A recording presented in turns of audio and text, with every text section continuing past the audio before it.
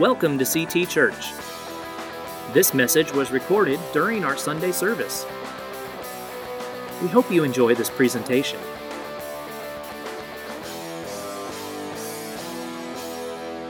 This morning, I want to welcome everyone to CT Church on what is the National Sanctity of Life Sunday.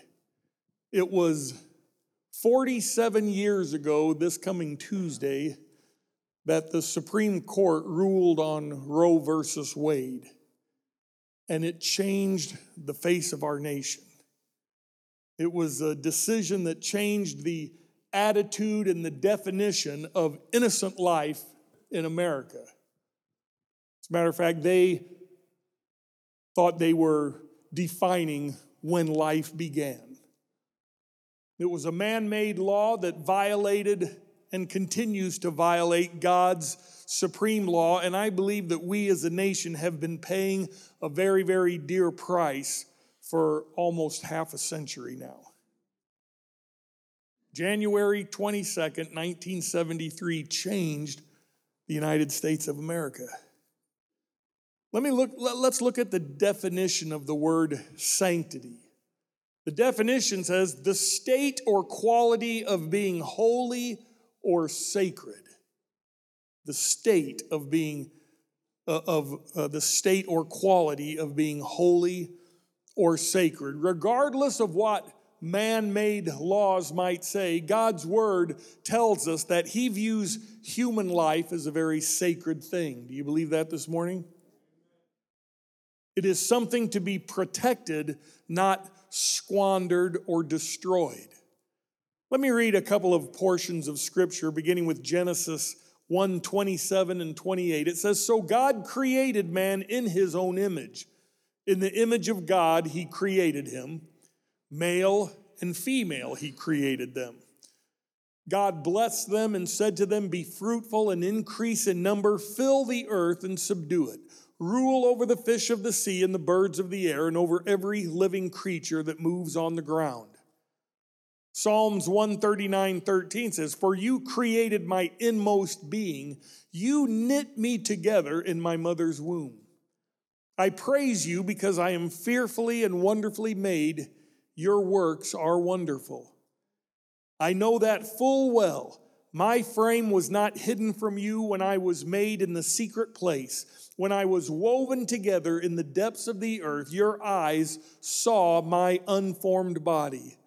All the days ordained for me were written in your book before one of them came to be." You know, when we look back through history of our nation, and around the world, when we think of people or different organizations that were responsible for taking many, many innocent lives, there are several names that would probably pop into our head. You know, maybe famous gangsters like Bonnie and Clyde. They killed a lot of people.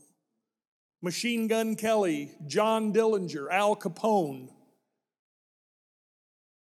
When I grew up in Illinois, Al Capone, he was in Chicago, and our Illinois state campgrounds for the Assemblies of God was on property that in the 30s was owned by Al Capone. And there was there's to this day, this huge barn on this property that has been called for many years now the Motel, because anytime there was an overflow in all the dorms for youth camps, us boys, many of us would have to go down and stay at the Motel. And to this day, there are, what this was, there's a big set of those, they look like those tornado storm doors, you see on farms that you go outside and you open them up, but these are really big. They were so big that when the heat was on Al Capone, he and his guys would come down to Carlinville, Illinois, where our campground is, and they'd open up those doors and they could drive their vehicles right under this big, huge barn. But they would stay up in the barn, they'd get drunk and plastered, and they'd start shooting the place up, and there's still in these big timbers, bullet holes from Al Capone and his guys. And then several years later, the Assemblies of God bought this property.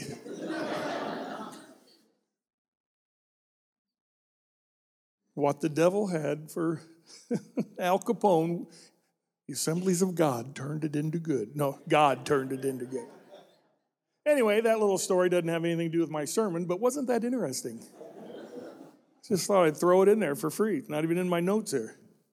Sometimes we may think of serial killers when we think of people that took innocent life, John Wayne Gacy, Jeffrey Dahmer, Ted Bundy, people like that. Maybe we think of certain militant groups, Al-Qaeda, the Khmer Rouge in Cambodia,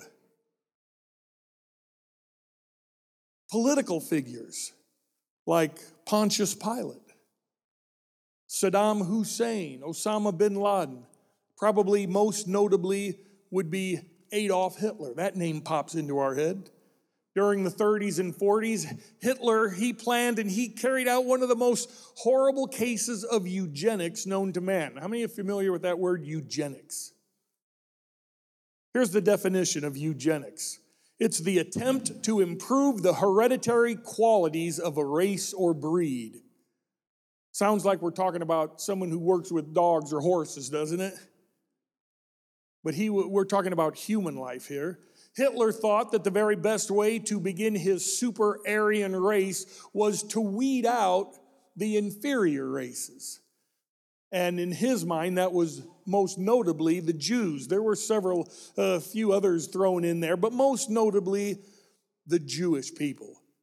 And in all of his writings, Hitler never really came out and said why he felt they were the inferior race. We know, I think we have a hindsight of knowing, why was the Jewish race picked out? This is because since the beginning of time, man has been trying to eliminate the Jewish race. It's satanically inspired.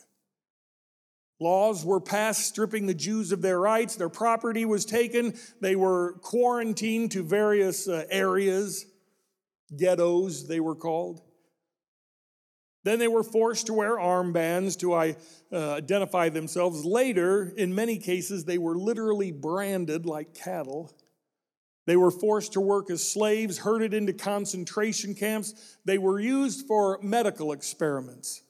In fact, sadly to say, a lot of the medical data that we have to this day concerning how much pain the human body can withstand before it dies was studied and documented by Nazi doctors who experimented on the Jews. By 1945, some people that sounds like forever. How many of you were alive in 1945? Look around, there's a lot of hands. This took place in their lifetime. By 1945, which was just 75 years ago, over 6 million Jews had been systematically murdered by the Nazi regime. This was over about a 10-year period. 6 million in 10 years. Say it with me. 6 million in 10 years. So if you're going to average it out, according to my math, that's about 600,000 a year. But we know that a large percentage of that took place in just the last few years. But if you're going to average it out, 6 million over a 10-year period. In the 2,000 years since Christ was crucified, there are many people that consider this the most horrific injustice ever committed against mankind. And yet, as far as the overall number of victims are concerned, what the Nazis did doesn't even compare. It doesn't even compare to the prolific eradication of life that has transpired in the last 47 years, just here in America. We're not talking about Germany or Afghanistan or just some third world country. We're speaking of what has transpired in the United States of America, the most civilized nation on earth, right? Since January 22nd, 1973, more than 62 million human lives have been ended. 62 million. There are now over 1 million abortions performed every year in the United States. It has to be, without a doubt, our greatest national sin. And if you look at worldwide numbers, that number is dwarfed. We have about 1 million a year in the United States. Just in India and China, there are almost 28 million every year. So all told, there are approximately 60 million abortions performed worldwide every year. 10 times the number of lives taken during the entire 10-year Nazi Holocaust. 10 times that number, only we're talking every single year. I want to say this morning, as I'm getting into this particular message, that the purpose of this message is not to condemn or place judgment on anyone who may have already experienced this in their life. God's word does tell us abortion is wrong. It violates God's word, but it is certainly not any less forgivable than sins that you and I have committed in our lives. God's word plainly tells us that each and every one of us, we have all sinned. We've all fallen short of God's glory, right? There are 0 exceptions.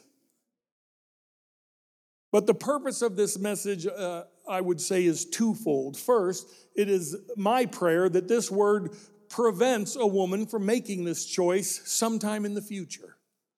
And secondly, to bring hope and assurance that God's mercy and forgiveness is absolutely available to anyone who has already made this choice in their life.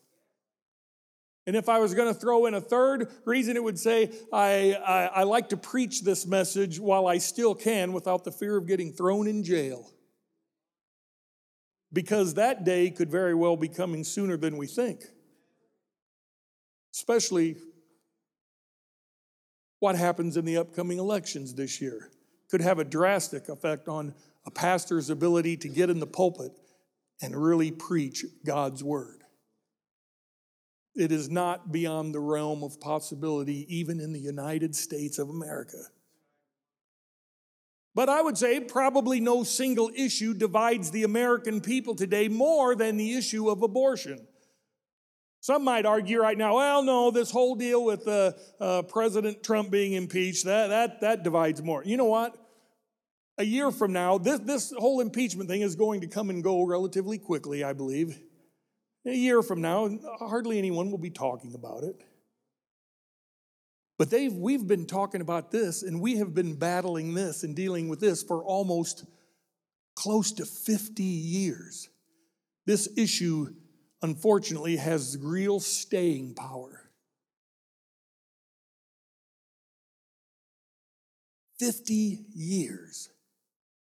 And the question usually that arises is whose rights are more important, the mother or the unborn baby? This battle rages on. Usually in the media, anti-abortion Christians are portrayed as kind of dumb, narrow-minded extremists. We are usually the extremists. And some of that is brought on because, unfortunately, some people who have called themselves Christians have been the very ones who have bombed abortion clinics, killing abortion doctors and even innocent bystanders. So that hasn't helped our cause at all. But here's where we stand today.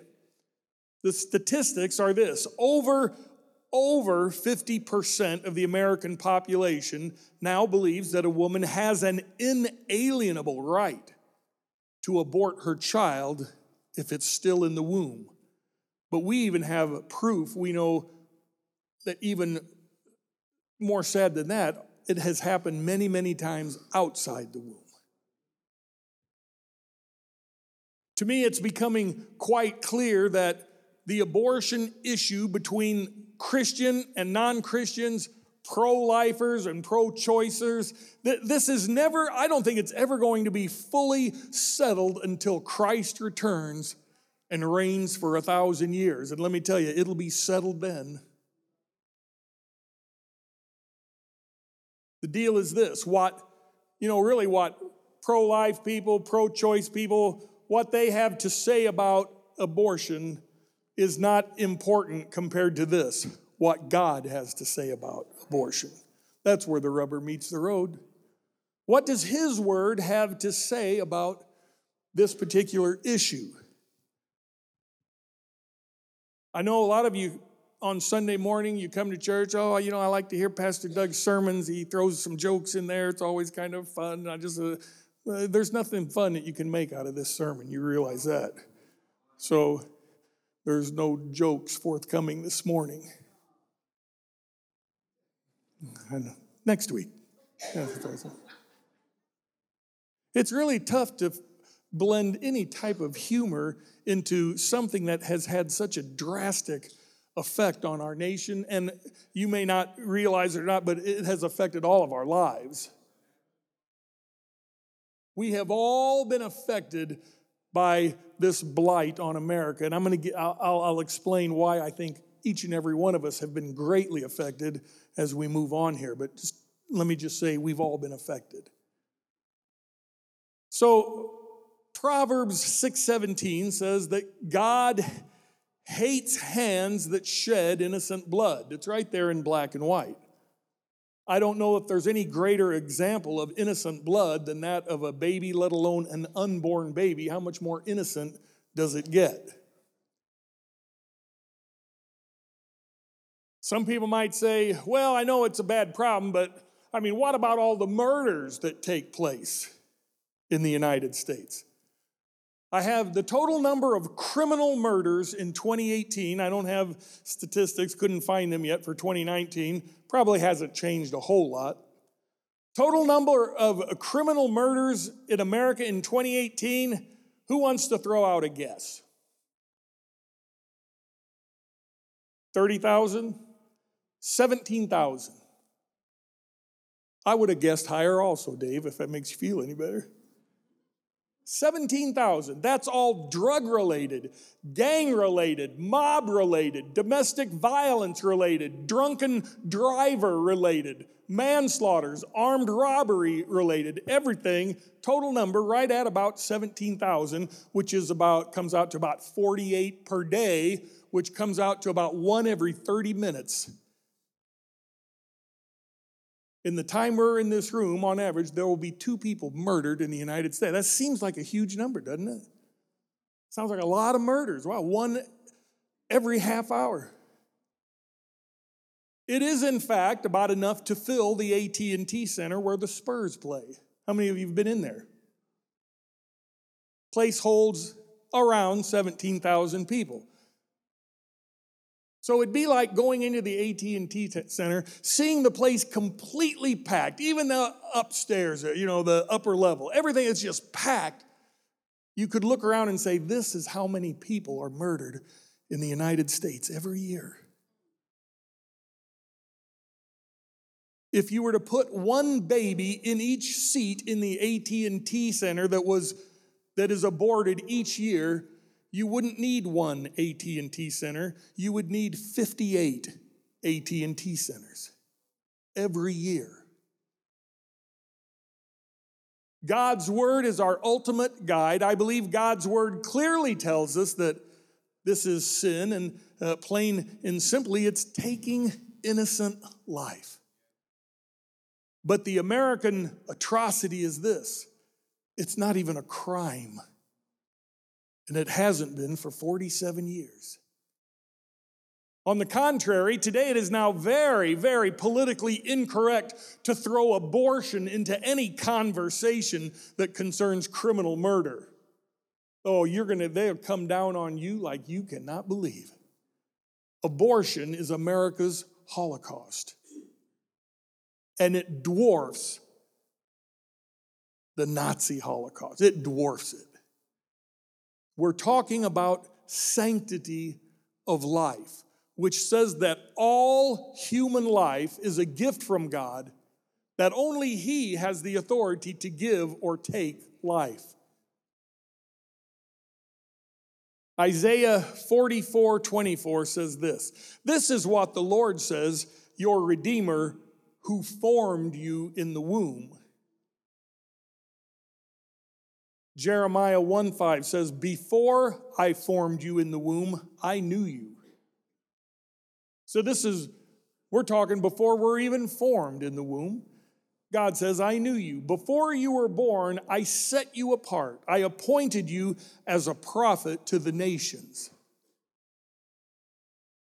That word applies to all of us. Maybe God hasn't appointed us as a prophet to the nations. He has appointed each and every one of us as a witness to the nation.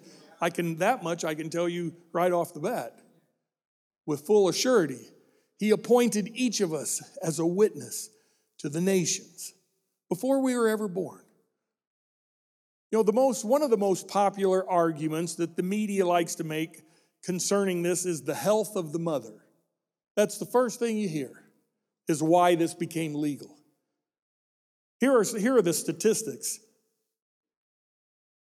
Health of the mother, rape, and incest, all combined, they account for less than 3% of all abortions. Less than 3%.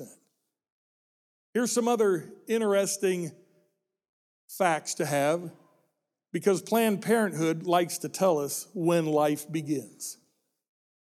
I don't know who put them in charge. Well, I do know who put them in charge.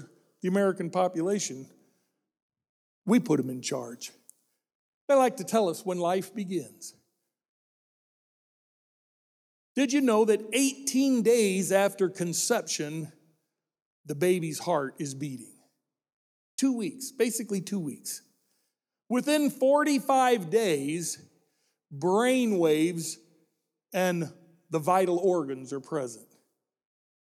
45 days, month and a half. Would you say there's life there? There's a heart beating, there's brain waves, there's blood pumping through vital organs. This sounds like life to me, doesn't it? By 8 weeks, the baby responds to painful stimulus. By 8 weeks. By 10 weeks, fingerprints and footprints are engraved on the skin. By 12 weeks, babies can inhale and exhale fluid and have distinct facial expressions. 12 weeks.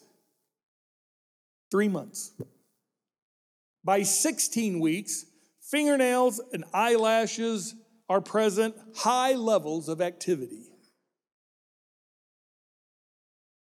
Tells us that by the seventh week of any pregnancy, all of the baby's vital organs have been formed, brain waves are present.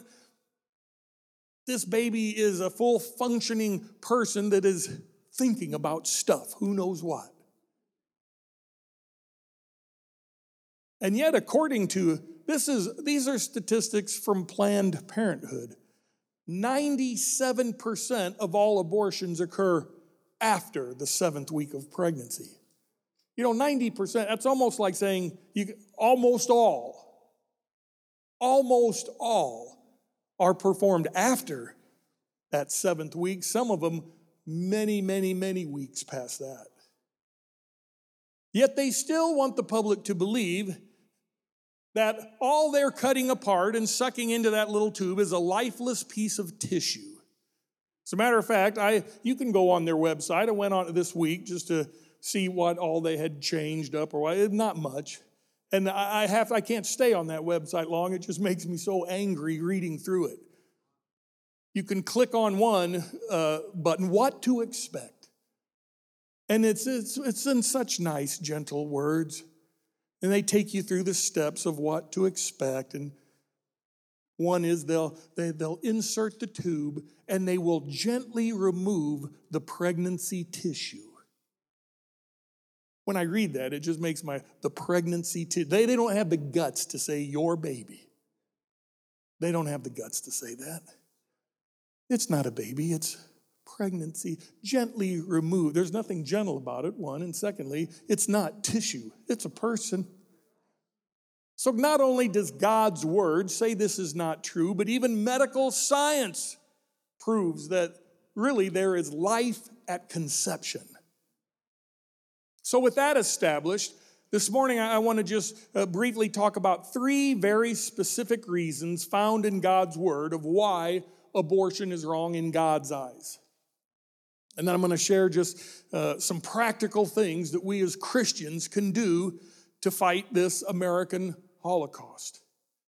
First of all, abortion is wrong because it violates God's instruction. Genesis 1:27.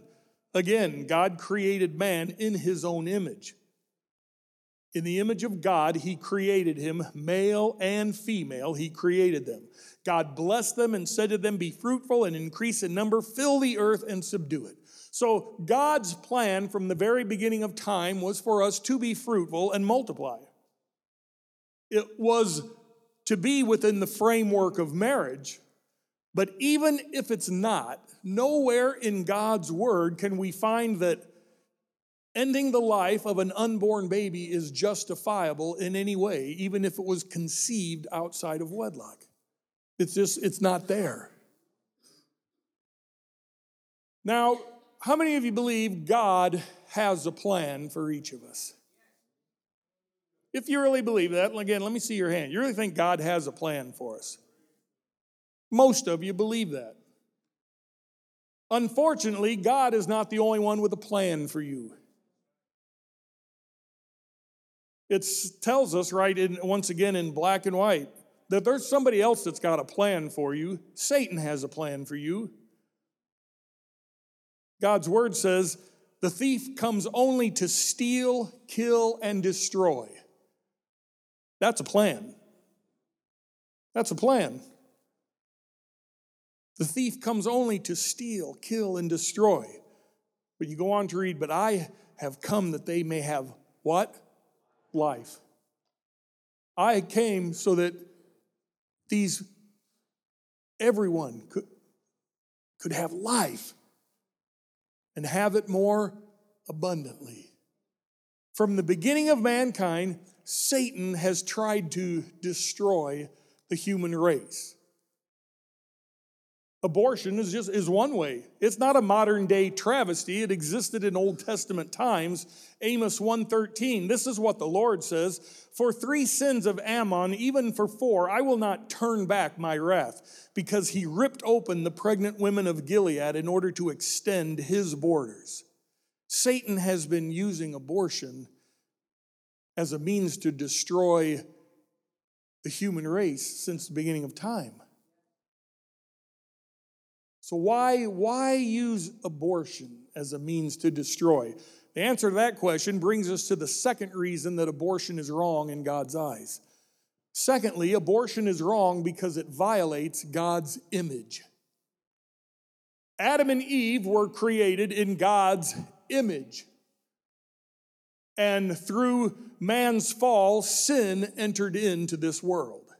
And since then, there's not a whole lot that has changed in human nature. The gadgets are different, the people are pretty much the same. So when people say, well, man, today's so different than 100 years, no, only the gadgets. It's the only thing that's different. People haven't changed in thousands of years. We fight the same fights. We battle the same temptations. We often react the same way. Nothing has changed very much. Today, we are still, each of us, created in God's image. Satan still hates God, right? And he still hates us because we are created and formed and knit together in the image of the one person he absolutely hates. He hates looking at us. Abortion has become a very effective way for Satan to destroy God's image before it's ever even born. So, one, abortion is wrong because it violates God's instruction. Secondly, it violates God's image. And third, abortion is wrong because it violates God's sovereignty. We said earlier, God alone has the power and authority to give life and end life. Abortion violates God's sovereignty. David wrote in the Psalms 139, beginning at 13, "For you created my inmost being, you knit me together in my mother's womb. I praise you because I'm fearfully and wonderfully made. Your works are wonderful. I know that full well my frame was not hidden from you when I was made in the secret place. When I was woven together in the depths of the earth, your eyes saw my unformed body. All the days ordained for me were written in your book before one of them came to be." We need to view human life. We need to see human life exactly as God sees it. God formed each one of us, and He had a plan for our life before we were ever born. He already knew us. He already had a plan for us. Going back to Jeremiah, "Before I formed you in the womb, I knew you. Before you were born, I set you apart." That applied to Jeremiah, and it still applies to each and every one of us. Every one of us. God alone has the right to determine life or death. Acts 17:25 says, "He gives to all life, breath, and all things." All life has value in God's eyes. We can't be pro-life, and when we hear about someone bombing an abortion clinic, say, "All right, somebody got theirs." They can't coexist. Those two attitudes can't coexist. God loves the abortion doctor as much as He loves the babies that are aborted. It's hard for us to grasp a hold of that, but that is the truth. Planned Parenthood performs more abortions than any other organization by a long shot. They are the primary abortion clinic of America. And the truth is, there is basically nothing about Planned Parenthood that has anything to do with actually planning parenthood. The entire name is a complete sham.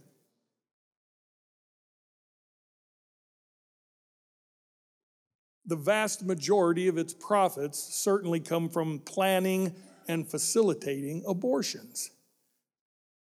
As I was saying, on the website, if you want to go to the Planned Parenthood website, here are some of the things you'll read. You'll read, "Abortion is a safe and legal way for women to choose to end pregnancy.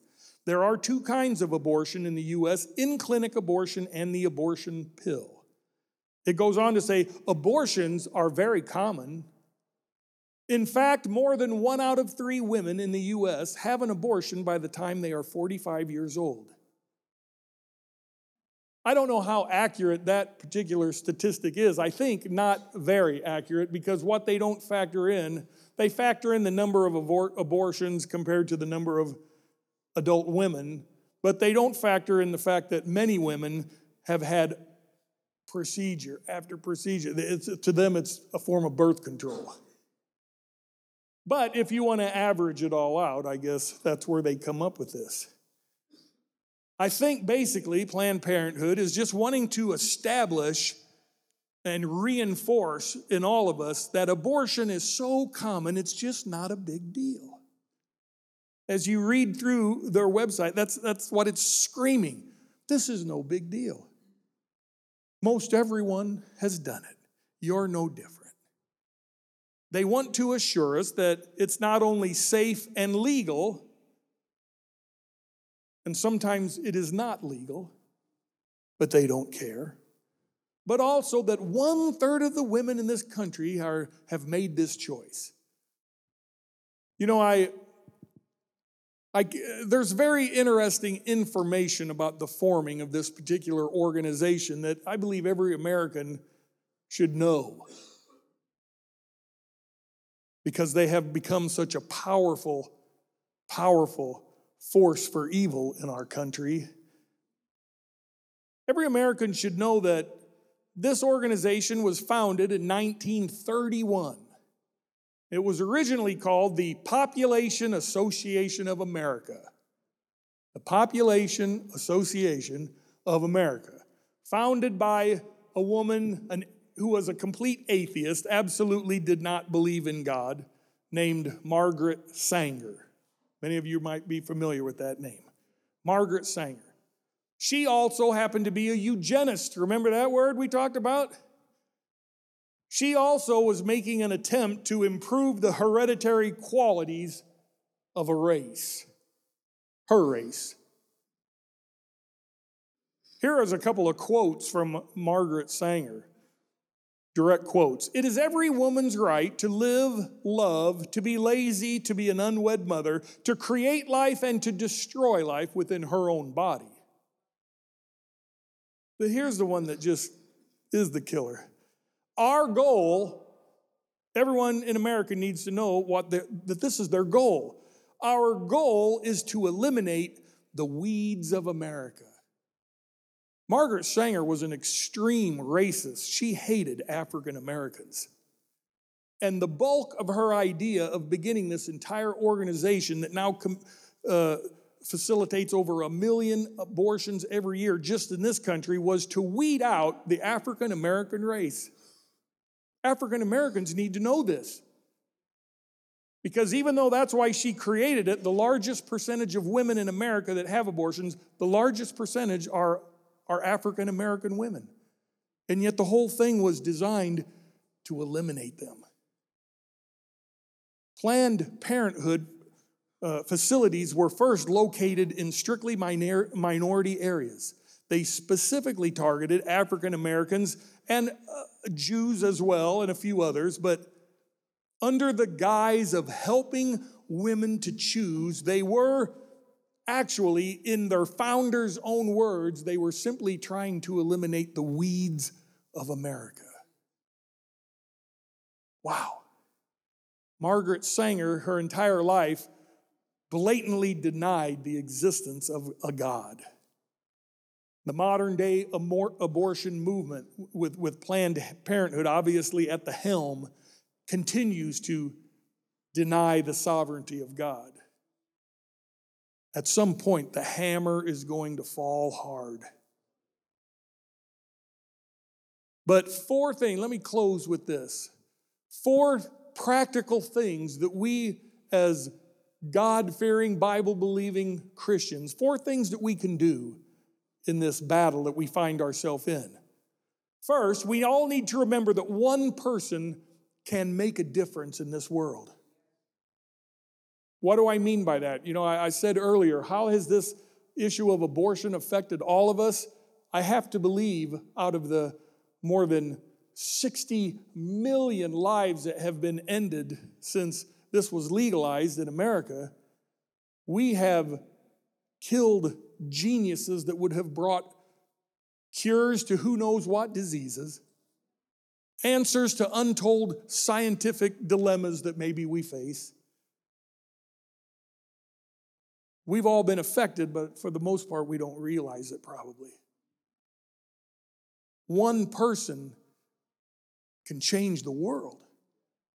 We know that through things that have been invented, through cures that have been found by one person. Had that person's life been eliminated, we wouldn't have the cures for certain diseases. We wouldn't have answers to scientific questions that are vitally important in our existence. We wouldn't have a lot of this if just a few key people, if their lives had been terminated before they ever had a chance to be born.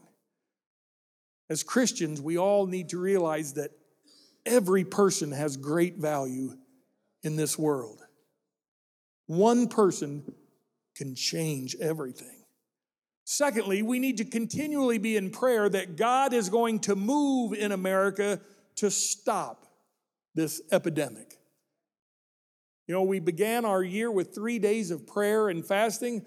I'll tell you, I would encourage you to have a time of fasting on a weekly basis, a monthly basis. But I think we could all skip a meal or two once a week, right?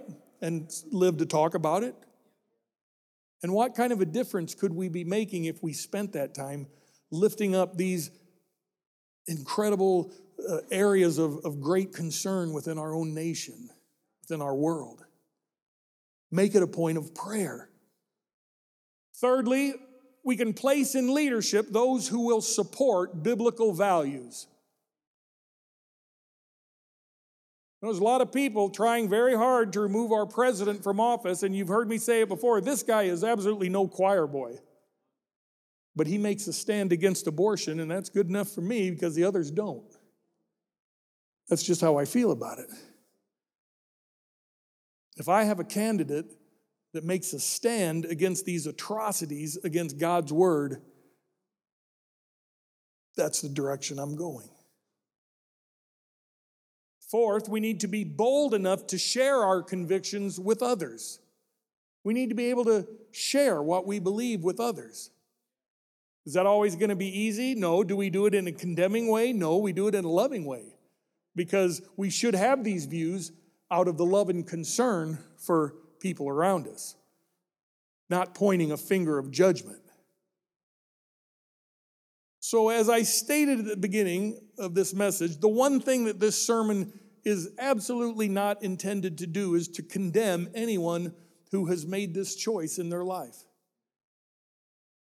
And maybe no one in the sound of my voice has, but statistics would say otherwise. God wants everyone to know that there is no sin that is too great for him to forgive if we come to him with a repentant heart. That's the good news today. All of us, men, women alike, we've all fallen short of the glory of God in many, many ways in our life. Each and every one of us have committed sins against God that only the blood of Jesus was able to cover for us. The great news is that he is still ready and willing to do that in each of our lives. He's ready and waiting. Regardless of what any of us have done in the past, all we have to do is accept God's grace into our lives, ask him to forgive us of our sins, and just begin our journey of following him and following his word. Amen? You have been listening to CT Church in San Antonio, Texas. This recording was presented in the context of our Sunday service. For more information, please visit us at ctagsa.com, connect with us on Facebook, or call us at 210-657-3578.